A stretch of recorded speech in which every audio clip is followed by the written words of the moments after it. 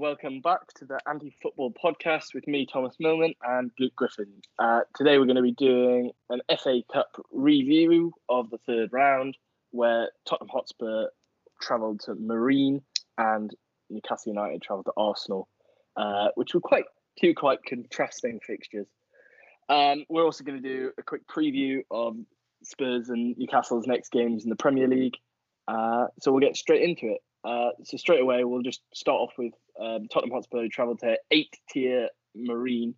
What were your thoughts on the occasion as a whole? Obviously, it was kind of like a Magic of the Cup feel. Yeah, I mean, it was the biggest mismatch in FA Cup history, First Division against 8th Division. So obviously, it's sort of the definition of the magic of the cup, that anyone can play anyone, and sort of, you have semi-pro footballers playing people who are on, £100,000 or more a week, Gareth Bale and etc. So it was an exciting game, and obviously you expected a Spurs win. As I said before, you'd be very worried if that didn't happen, and I was slightly concerned before the game. But no, it was a fairly easy game as you'd expect, but it was enjoyable. And I think it was just like a enjoyable experience, I think, for everyone involved, and just like a good proper Magic of the Cup feel, which I think a lot of people would say that feeling has sort of died down over the last couple of years. During the 50s, 60s or whatever, it was even later than that, I just think it was such a massive thing, whereas now it's sort of like a side show to the Premier League. Yeah, 100%. I think it was 160 odd places if you added all the leagues. It was 162 places between Tottenham Hotspur and Marine going into the game. I agree. It was a really intriguing match to watch from a neutral perspective, because it's one of those things, as you say, it doesn't happen very often, and it was quite fun to watch. It was good to see people. It was quite nice to see fans as well in their back gardens watching the match. It was a nice sort of feel to the game. Yeah, it was a weird aspect to that, obviously seeing people in their garden, which is obviously quite fun. But it would have been great to have people actually in the stands. Obviously that's not possible at the moment, but so it's just poor timing. But any other year, this would be one of the highlights of the season. I think, just for football in general, I think it'd be a really big event. It was still good, but obviously could be better in terms of that. Yeah. But from a financial aspect, it worked out quite well as well, because they sold so many tickets, virtual tickets. I think it was 30,000 in the end, which was good for the club, for Marine especially.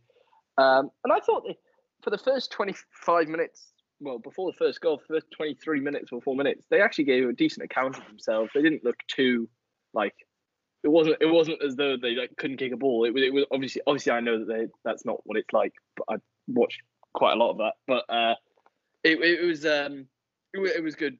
It was good to watch. And then I bet your heart was in your mouth slightly for the crossbar when Joe Hart seemed slightly unsure of his bearings and just decided to leave it to smack off the crossbar from 35 yards. Yeah, that was a nerve-wracking moment, just in terms of. It was an excellent shot, great strike from their player. And yeah, Hart just, I know it moved and it dipped late on. So Hart, but you still expect him to do better with it. But obviously it was all right in the end. But yeah, I've watched a lot of non-league football before, and probably, especially last season, I watched a lot of it. And I've sort of, in terms of scouting, watched a lot of different levels. And I think a lot of people, unless you watch non-league, proper non-league, regularly, it's hard to really grasp what level it's going to be like. And I think it's the same for a lot of Premier League fans who only watch the Premier League, Champions League, international football.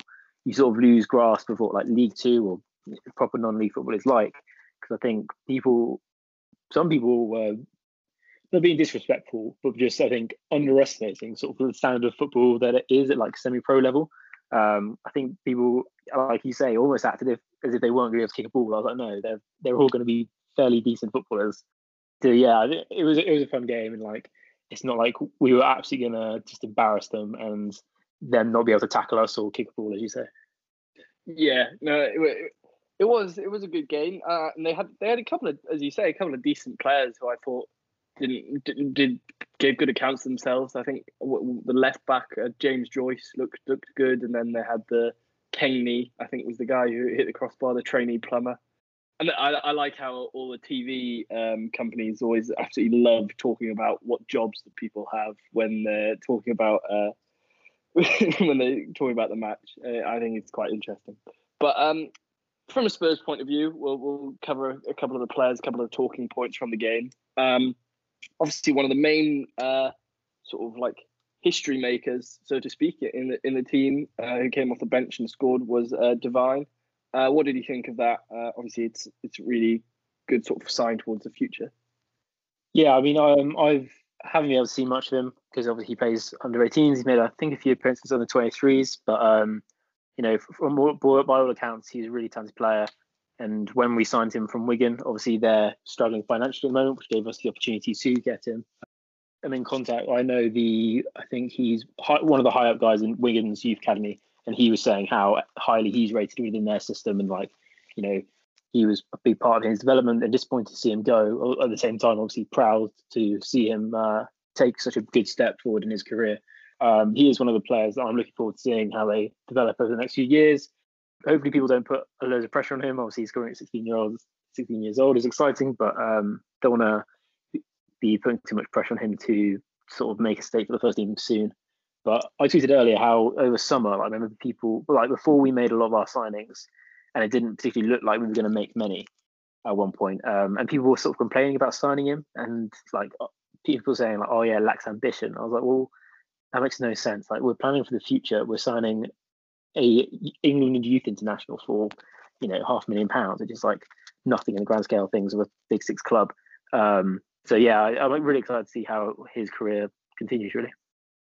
Yeah, no, it's interesting. You talk about pressure. I think that's when Jose Mourinho or whoever's the manager, if he in the next few years at Spurs, will become important, because I think definitely Jose wouldn't sort of expose him too much to that sort of thing. And I think the way in which Jose likes to play is sort of tried and tested team at the moment, especially. I don't think you'd see too much of him being sort of like thrown in at the deep end, so to speak. And I think this was a good type of game to sort of give him a bit of an opportunity and show him to the fans a bit. Yeah, definitely. I mean, it's a perfect opportunity for him to play and get given a chance where a lot of people are going to see him. And you know, I said in a preview that I'd like to see sort of him or Dane Scarlett given a chance. Obviously, we've seen a little bit of Dane Scarlett in Europa League, which is also good to see. And I'm glad Devine got the chance, and obviously he took it well and looked really promising when he came on. And just to see him get the goal was really good. Obviously, he was very happy with that. Yeah, I mean, I think anybody would be, to be fair. It was a well-taken goal as well, to be fair to him. It was a nice finish in the near post. Another one of the magic of the cup sort of stories coming through there. There's a lot of them surrounding this game. Another player that I think we've talked about a decent amount on the podcast so far for someone who doesn't actually play that often for Spurs at the moment is Dele Alli. He was given a chance from the start today, as probably expected. I would imagine. What did you think of his performance? Obviously, it was interesting that not too long ago he was playing for like MK Dons, sort of like under 23s, and then came through, and then broke out suddenly onto Spurs and did so well. What did you think of his performance, and what do you think it could like indicate about his future? Yeah, I mean, I've seen reports that Dele definitely won't be leaving this January. I don't know how trustworthy those sources are. Hopefully that's the case. Obviously, yeah, as I said before, I have a lot of faith in him as a player. Would like to, you know, obviously he has dropped off recently, and I think Mourinho is challenging him, and I do trust Mourinho's sort of man management in that sense, and the way that he did it with Ndombele. And it's not going to work every time, and it is up to Dele to sort of step up and prove that he wants to be here and is going to do well here. But I do have faith that can and will happen. And I think, you know, last night showed us some of the quality that he has. But I mean, his quality isn't in question. I think everyone knows that. It's just whether he can like really show us that every week and pick up the performances and his training performances that Mourinho wants him to. But yeah, last night, you know, I expected him to start, and he did, and which I was happy about. And you know, he played well. I think the second goal, he played a great ball into Doherty, then got assist for Vinicius. And you know, he just in the final third, he showed himself his creativity and sort of technical ability with his passing into the box, and just looks very strong overall. Yeah, he is quite a classic Dele in terms of losing the ball a couple of times we don't really want them to. That's part and parcel of his game, really, with taking risks and trying things that other players might not. Yeah, I think, as you say, I don't think his quality can be questioned and ability as a footballer. I think when it comes down to Dele, I think a lot of the conversations, and I think what Mourinho challenging him about is the attitude sort of aspect of his game and the psychological way in which he approaches matches and training. I did see a couple of questions about his sort of attitude in the game against Marine. I think from what I saw the first half. I saw he played well and he's creative and he can be the type of player that fans love to watch because he does, as you say, try things which other players might not be willing to. But yeah, I think a huge aspect of his development and his future, whether that be at Spurs or another club, will be surrounding his sort of mentality and psychological sort of bearing of where he stands on in the squad and then wherever he goes. Yeah, that's definitely it. I mean, as we said, he's got the quality. It's just whether he can actually step up and prove it. Because he's not a really young player anymore. He's, I think, 24, and at this point, he needs to really he should be starting every week. Really, but if he's not deserving it, then obviously he shouldn't be. Yeah, but I think it will be interesting to see over the course of the next half a season, maybe season, depending on how long he stays or what happens, on how he responds to sort of the gauntlet, the challenge that's been laid down by Mourinho in the way that he's sort of not played him and how their relationship's been since Mourinho's arrival. Another player who scored a hat-trick in this game was Carlos Vinicius. Not seen a lot of him at Spurs, only some sort of rough cameo appearances. Obviously, it's difficult when you've got Kane ahead of you in the pecking order. What did you think of his performance? What were your thoughts about him in this game? Yeah, I really like Carlos Vinicius. I mean, he hasn't had tons of minutes this season, which has been a bit disappointing somewhat. I've talked before how I think he should be used more of the bench to sort of give Kane a bit of a rest. But yeah, when he has been on pitch, I've really liked him. He's shown he has a lot to his game. Obviously he had a good game, got into good positions against Marine and managed to score a hat-trick, his first one for the club. And yeah, because we still have the option of whether we want to buy him in summer. And the option fee is 45 million, which is a lot. And I think a lot of Spurs fans do want us to take it up. I'm not especially keen. I think as much as I like him as a player and he does seem good, I do have questions over just the value of that transfer fee. And he is, by the time we get to summer, he'll be 26. I think people do think he's younger than that. But I do like him as a player, and obviously he took his chance when given minutes by Mourinho on the pitch last night. Yeah, well, I find that really surprising. I didn't realise that he was going to be 26. I hadn't followed his sort of transfer. I also didn't realise he was on loan. I hadn't really followed his transfer and arrival at Spurs at all. I thought he was younger. I thought he was 20, 21, which I find, very surprising. 45 million is a very, very big price tag for someone that is not going to probably have a lot of game time this season. And then it depends what the plan is with him in the future at the club. I mean, how old's Harry Kane at the moment? 28, I want to say. 28. So Harry Kane is 2 years older than him, basically. He's 27. He's 27. He'll be 28 in summer. So he's around 2 years older than him, than Carlos Vinicius. And unless there's a huge transfer, I can't see Kane dropping off for a while or leaving. So I don't see what bringing in Carlos Vinicius for 45 million really does. It's also interesting because if you do go out and try and find an alternative, you've got to be able to find an alternative that is willing to play almost second fiddle to Harry Kane in that Spurs squad. Obviously, it's a good team and playing European football and doing really well. But at the same time, it would questions over how much game time you would get. Yeah, well, obviously, signing for Spurs, you know that you're going to be second fiddle. And yeah, I think Vinicius obviously knew that coming in, but at the same time, I think he would have expected some more minutes than what he's had so far. Obviously, there's still a lot of games to be played. But yeah, I did expect him to have a bit more of a role in a team, and sort of does make you wonder sort of what Mourinho thinks of him so far. But yeah, just in terms of strikers, if we don't sign Vinicius, then we'll have to sign someone in the summer, and I think there would be better value. But it's hard to find quality who's happy on the bench, and we do have younger strikers coming through. And if Carlos Vinicius is the right quality, he's that sort of player we want to be back up to Kane, and then with Kane's injured, he's ready and very able and more than capable to step up into the team. So I think he is a very good player for our squad. It's just, I know I said the other day how fans shouldn't worry too much about transfer fees, but I do think that is we would be overpaying slightly, and I think there's better value out there. But again, it depends what's available. And we've seen Moussa Dembele from Lyon is currently going to Atletico for 30 million. There's a lot of value anyway in the French league, but especially at the moment with sort of the financial issues within the league, that there's going to be lots of players going for lower values than you probably expect.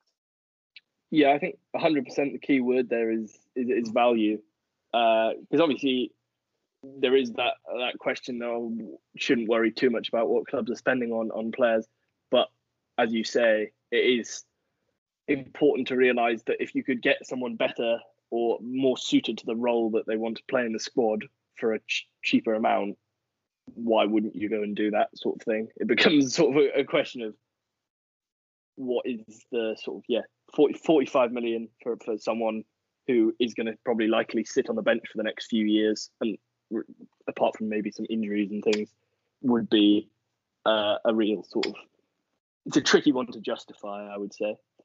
Another player we're talking about this match, this was a repeating theme, is that is a great chance for players who hadn't played a lot of football to get an opportunity. The final player we're going to talk about is Jedson Fernandez.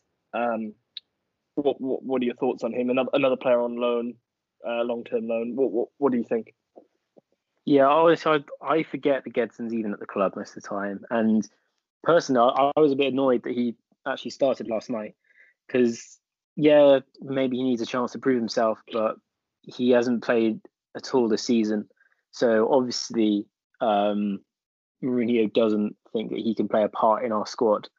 So I almost didn't really see the point of using him today.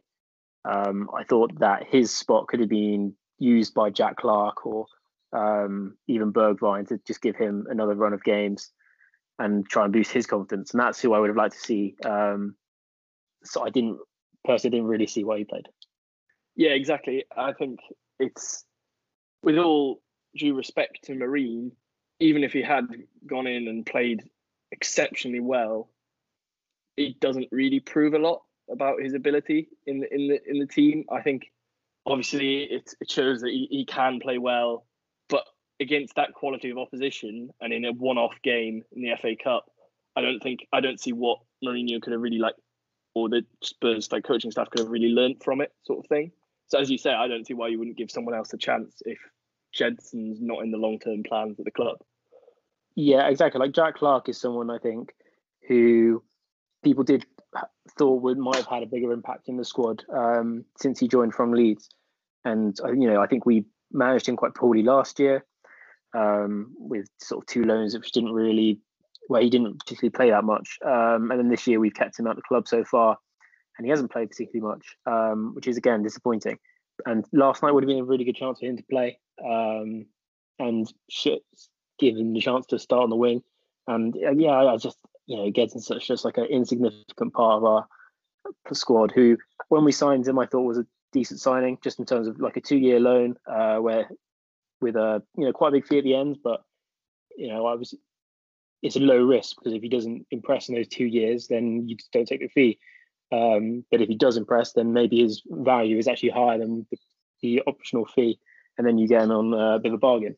But obviously it hasn't really worked out, but there's not really a problem with that. It hasn't really affected us too much, but it does sort of feel wasted a bit, him being at the club. Like he might as well just go back to Benfica, you'd imagine. Yeah. So with all these new players playing, well, not I say new players, different to the regular starting 11 playing. It was a 5-0 win in the end for Spurs, comfortable. How important is the FA Cup for Tottenham Hotspur this season? We've talked a lot about the Carabao Cup as you are finalists in it. And would winning the Carabao Cup lift any pressure to do well in the FA Cup? Obviously, Mourinho is known as being a very good sort of cup manager. What are your thoughts? Yeah, I mean, it lifts pressure off the club as a whole, as we talked about the Carabao Cup does. If we win it, that is, sort of do that first. But if we do win the final, then yeah, obviously it's a big step forward for the club, and just in terms of getting that sort of off our shoulders and having a trophy after such like a big drought. And then yeah, obviously if you win, then I think it builds momentum to look at the FA Cup and think, yeah, I mean, we won that one, we can win this one. And it is the more significant trophy. So obviously it would be brilliant to win as well. And to finish the season with 2 domestic cups would be brilliant. And then if you have a good go at the Europa and the Premier League as well, that's a added bonus. And I think that once we get the taste of the Carabao Cup, I think the FA Cup, if we get a nice run of games again, would be a very appealing option for us. Yeah, I agree. On the flip side, you have a very, very tough opposition in the final of the Carabao Cup. If you don't win the Carabao Cup, it's just a final at the end of the day. It won't be remembered that well. Is that then big added pressure to perform and go on and do well in the FA Cup or the Europa League? Yeah. I mean, there's pressure on every competition. I think with the way the club's done its business in the last 12 to 18 months, silverware has definitely been the priority, and that's what you want when you bring in Mourinho, and that's the sort of his selling point, because it's not to play good football, and it's definitely results based, and that's if you get the results, then great, and if you're not, then you have serious problems, and you need to really look at what you're doing, and if you're sacrificing what the fans' enjoyment and still not getting results, then you're in big trouble. So I don't think the cups pressure relate too much to each other and how much, but yes, there's pressure to do well this season, and whichever competition that is in. Would you say for the ambition for the season, you talk about how they were bringing in the business that they've done, that it was geared towards winning some sort of silverware. Is the bare minimum at least one trophy this season? Will it be a disappointment for Spurs fans if Spurs aren't able to win any competitions this season? Yeah, definitely. I think we've put ourselves in a really good position, obviously from the start of the season, but then to good results in the league, had a fairly comfortable Europa League run so far, and a good draw for the next round. Obviously put ourselves in the final, and then the FA Cup's only just begun, but yes, we're through to the 4th round, and you'd expect us to hopefully go further. So yeah, there's definitely a lot of expectation, and after we did spend a lot of money in the window, and we brought in Mourinho, who obviously is known for that, and so I think the expectation is there to get something, and if we don't, then it's going to be a big worry. People want to get the first bit of silverware just to kill off that drought, and then you can sort of build momentum from there. But at the moment, it is a bit of a sticking point. Yeah. Well, it'll be interesting to see how that develops as the season goes on, and we'll be covering it in detail, I'm sure. The next talking point, Newcastle United travelled to Arsenal in the FA Cup 3rd round.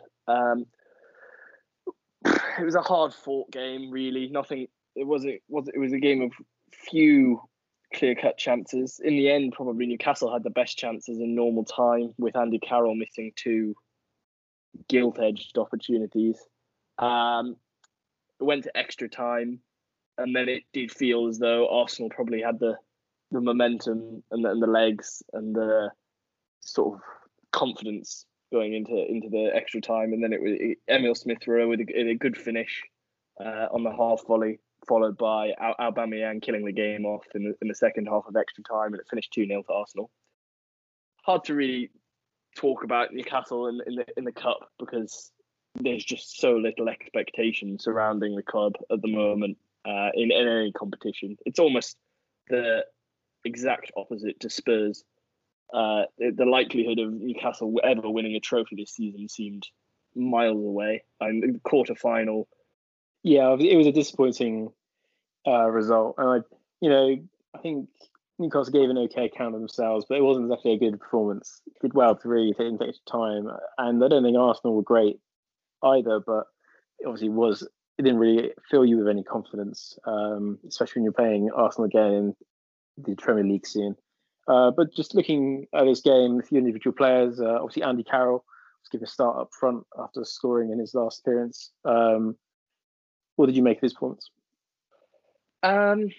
I saw a lot of people being really positive about Andy Carroll, and the commentators especially seemed to absolutely love his performance for us in that game.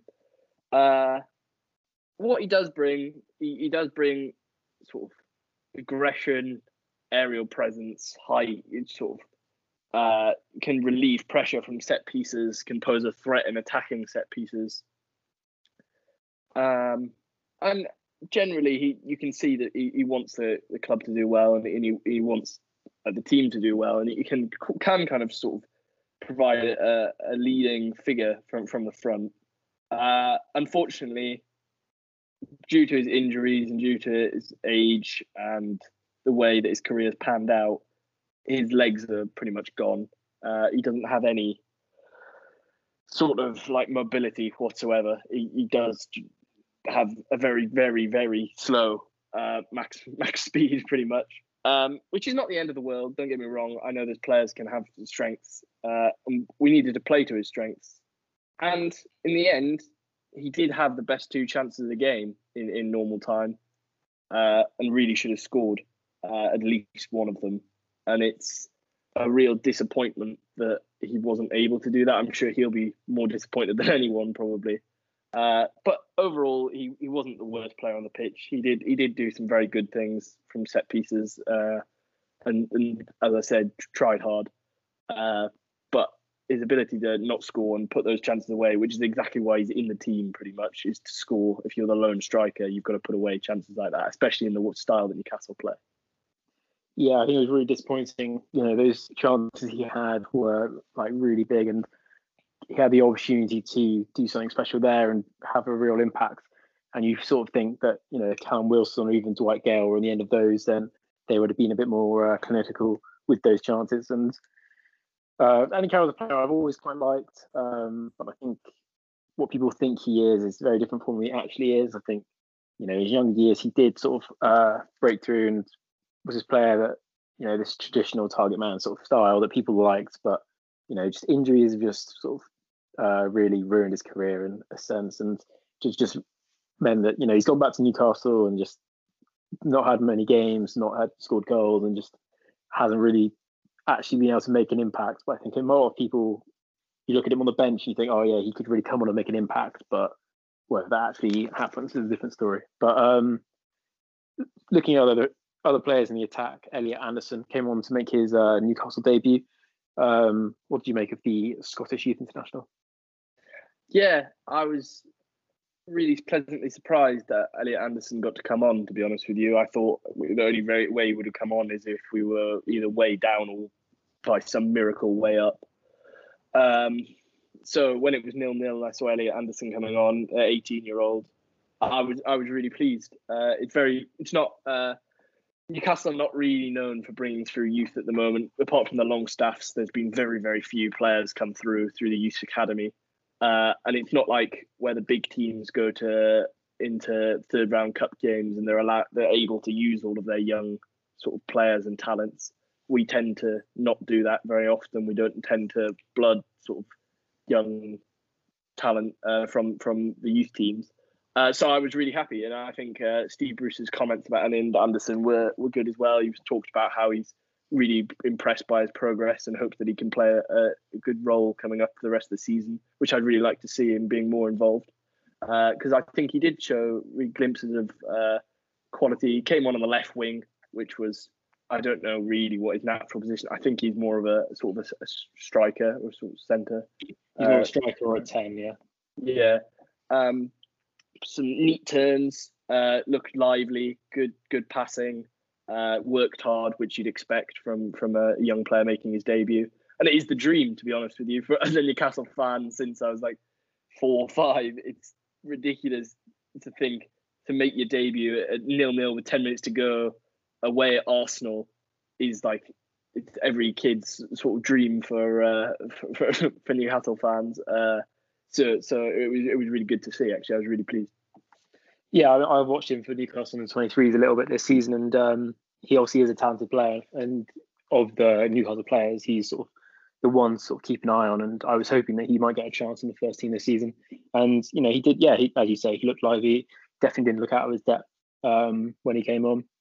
And obviously, he had that chance to sort of win it in extra time, which would have been the absolute perfect story, really, but it wasn't to be. Yeah, and then he did seem to sort of mishit his shot, which is the only criticism you can give him. But to be honest, you wouldn't expect. It's not like Carroll missed. The 2 chances that Carroll missed were easier to score, and I think he's obviously a really senior, sort of experienced player, professional. Whereas Elliot Anderson just coming onto the scene, you can forgive him for being maybe a bit excited as the ball fell to him on the edge of the box. Yeah, it's definitely a nerve-wracking moment. And a tough one. But looking at the sort of other end of the field, Dubravka started in goal and had a good game. Obviously, Carl Darlow has come in the Premier League matches in replacement of Dubravka and has impressed. So what were you sort of making of that? Yeah, I was really pleased to see Martin Dubravka back. He saved us countless times last season and the season before, and he's been proved to be an excellent signing. I mean, from the scouting department, that is really impressive that we managed it. We signed him for $4.5 million from I think was it Sparta Prague? I think, which I didn't. Yeah, I mean, I'm very impressed that we suddenly managed to sort of pick him out of thin air and bring him to the club. And nobody really knew anything about him, and he's come in, and from day one he's been really impressive. He's done really well, and I'm really pleased. On the other hand, Carl Darlow brought him in at the same time as he brought in Lascelles, and he's had to be patient. He's played as a second fiddle to a few goalkeepers, but then he got his chance this season due to Dubravka's injury, and he's been really, really impressive. I think he's been one of the standout goalkeepers in the Premier League this season, if not probably definitely one of the most standout English goalkeepers in the Premier League this season, along with Nick Pope from Burnley. I think rightly so. He's put himself in contention of maybe like an England call-up. Hopefully, would be, and I don't think that would be too. I don't think that's me getting overexcited as a Newcastle fan. I think it would be deserved if it did happen. With regards to the number 1 spot going forward, I think Steve Bruce has a real challenge on his hands, to be honest with you. Dubravka had a really good game against Arsenal. I was really happy to see that he looked back to his best after injury, because that's always a worry that players will come back and not be quite the same as they once were. Whereas Darlow has been done really well this season as well, as I mentioned. So for me, I think Darlow's going to retain the number 1 at the moment. I don't think you can take it off him, because I don't think he's done anything wrong. And I think as I say, he has been really impressive. But hopefully that'll make them both excel, as Dubravka will want to get his number 1 spot back, and Darlow will want to retain the number 1 spot. And I think it'll be really interesting competition. I think it's really good. I think Newcastle now have one of the strongest sort of goalkeeper pairings, if you can call it that, in the Premier League. Yeah, I mean, it's a problem for Bruce, but it's a very nice problem to have to choose between two goalkeepers who you trust a lot and have quality. And then just obviously Newcastle now have been knocked out of both cups after getting to the quarters of Carabao is respectable, but Newcastle haven't particularly done well in the cups over the last couple of years under Ashley. Do you think what have you sort of made that this season, and do you have any sort of hope going forward, or do you think it's going to be much the same? This season just epitomised exactly what the cups have been under Ashley and under Newcastle managers for a few years now, is that they don't actually have carry any importance whatsoever, it seems to the Newcastle hierarchy. The Brentford game, they just, all the players, to be honest with you, I think you could argue don't seem that interested either. We got dumped out at Brentford, which was an excellent opportunity to get to a cup semi-final. It was probably the second easiest draw after Spurs got Stoke. We got Brentford, which was probably the second easiest draw. We really could have gone on and made a statement. They rested their best players. We went out and played a decently strong side and didn't show any sort of willingness to try and score whatsoever. And it was really disappointing. And I think this Arsenal game, Newcastle wouldn't have been expected to win. We went in as the sort of underdogs to begin with, but at the same time, it was a bit just sort of meh. Nothing really happened, and they didn't really show any sort of desire that much. Do you think the fact that you were playing Arsenal is a bit of an excuse for Bruce and the club for why you didn't progress further? Yeah, I think it almost is a ready-made excuse for him. I think I'm maybe being a bit harsh. The way we played against Arsenal was not the worst we played at all this season, but I think it is just an easy way out for him to say, "Oh well, we're against Arsenal. It's always going to be a tough game," which it is true. But you go out and you really should be trying to at least cause a bit of an upset, maybe change your style of play a little bit, And I don't think we do that enough. I don't think we vary it enough. And I think clubs have sort of figured out how to play against us, and it's fairly easy. And then sort of looking forward, you have Sheffield United coming up in the Premier League this week. Obviously, bottom of the table, they won their game in the FA Cup, which is their first win in a long time, really, to get Wilder's 100th win for the club finally. And obviously, we talked about this the other day in terms of it's a really important win. And how are you sort of viewing this game, and what do you think your chances are? For me, this is an absolute must win. It has to be. It's a huge game. But I've seen quite a lot of tweets already and stuff on social media from Newcastle fans saying, "Oh, I can't wait to see Sheffield United's first league win on Tuesday." And I think that kind of, it does sort of just encapsulate the entire feeling around the club at the moment. At Newcastle, it's funny, since all the time I've supported them, it seems to always be bad with just slight moments of good.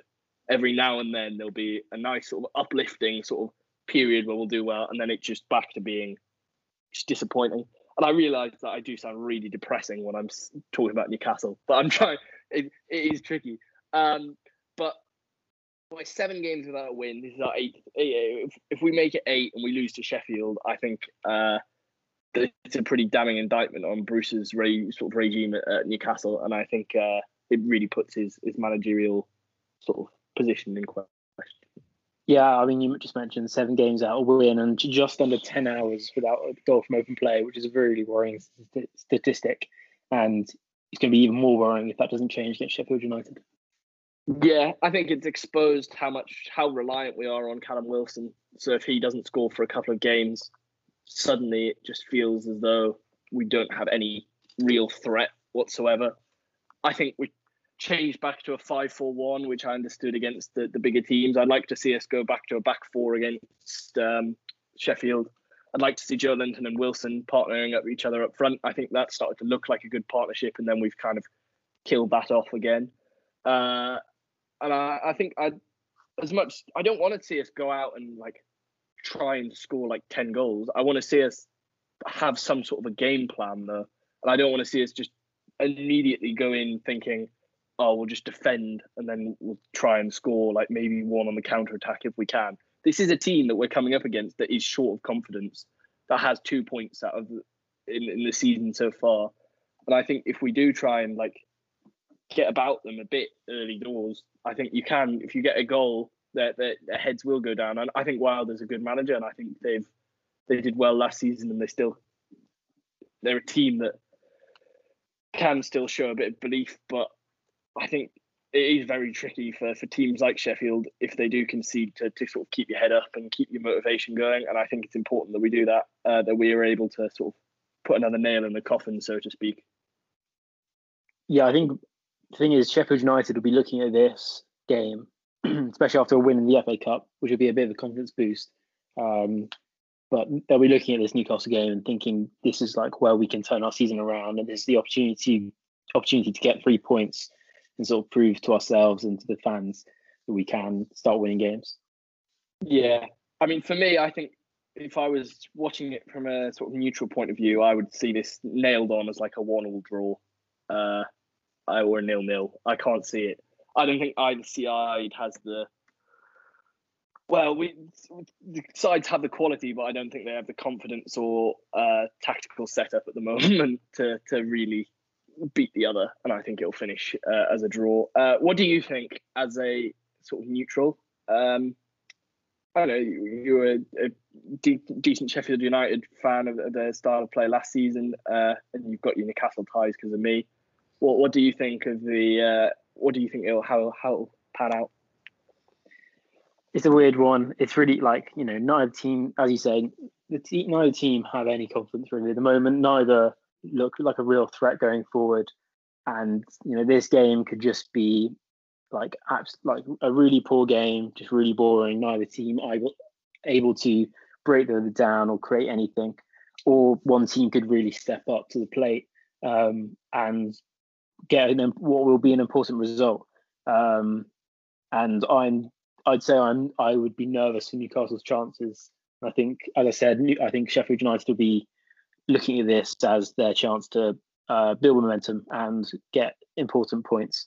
And I don't have a lot of faith in Steve Bruce to really go for it.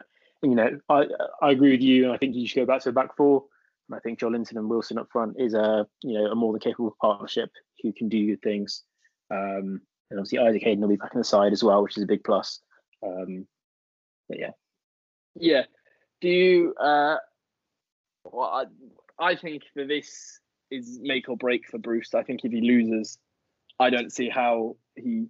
I think it's either he's got one last strike left, or that's him out of strikes, and he's going to be removed from his role as manager. I'd like to think we've looked at alternatives possibly, but knowing the club's sort of hierarchy, I think it's unlikely. What do you think? Do you think that his position becomes?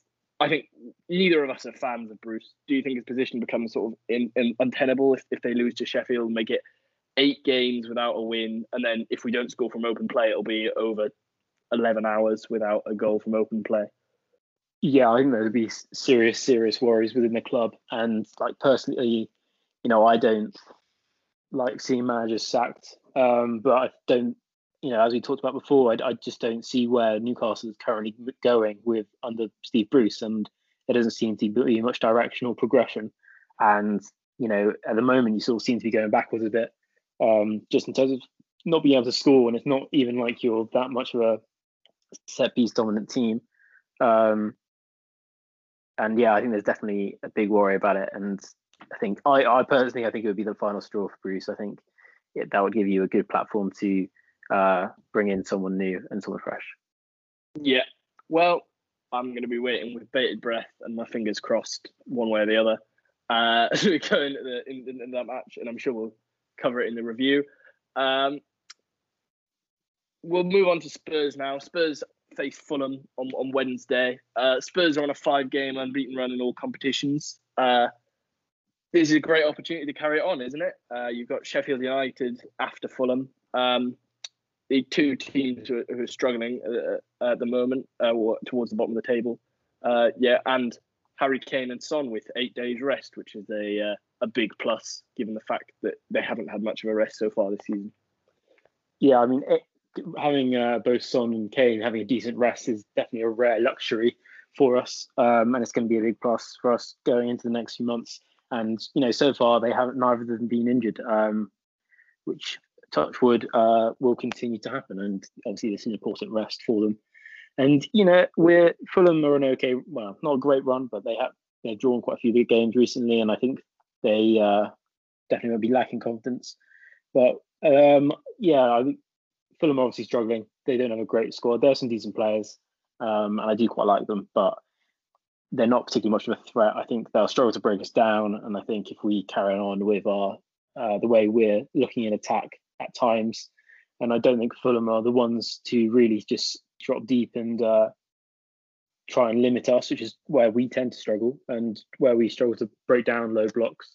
I do think that there is a chance for us to see this out fairly comfortably.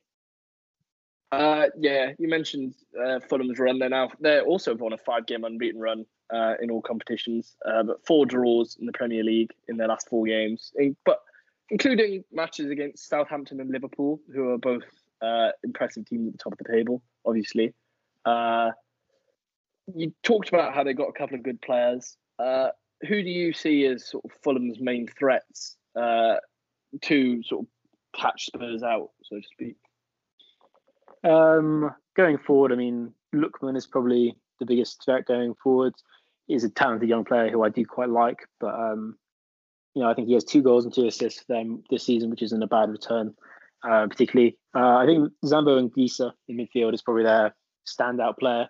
I think a lot of their play runs through him, and he's always like he's a bit of a statistics monster. His numbers are always really good for the last couple of seasons, and when he spent last season on loan in I think Villarreal, he was impressive there, and he's continued to be noticeable this season for Fulham.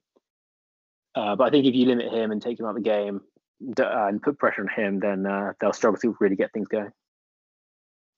Yeah, I'd agree. It'd be interesting to see how you approach this game, given the fact that you do tend to sit back a bit, but against teams like Fulham, it'll be then, as you say, they're not going to sort of sit in a low block. It's not likely, but it'll be interesting to see how Jose sets up the team to play. You'd imagine it'll be a return to the regular sort of starting 11. Have you got anything else that you want to talk about with regards to that game before we move on? No, I think, as I said, I think it should be a fairly standard, comfortable game. I see it as a very good chance to get 3 points, and we have Sheffield United game after, so it's a good chance to get 2 wins, build a bit of momentum back, and we are on a decent run again at the moment. And then I think we face Liverpool soon, and I think Liverpool are facing United at the weekend, possibly. So it's a good chance for us to climb the league table with some good results. Thank you very much for listening. Be sure to send any questions you might have our way. Thank you very much for listening.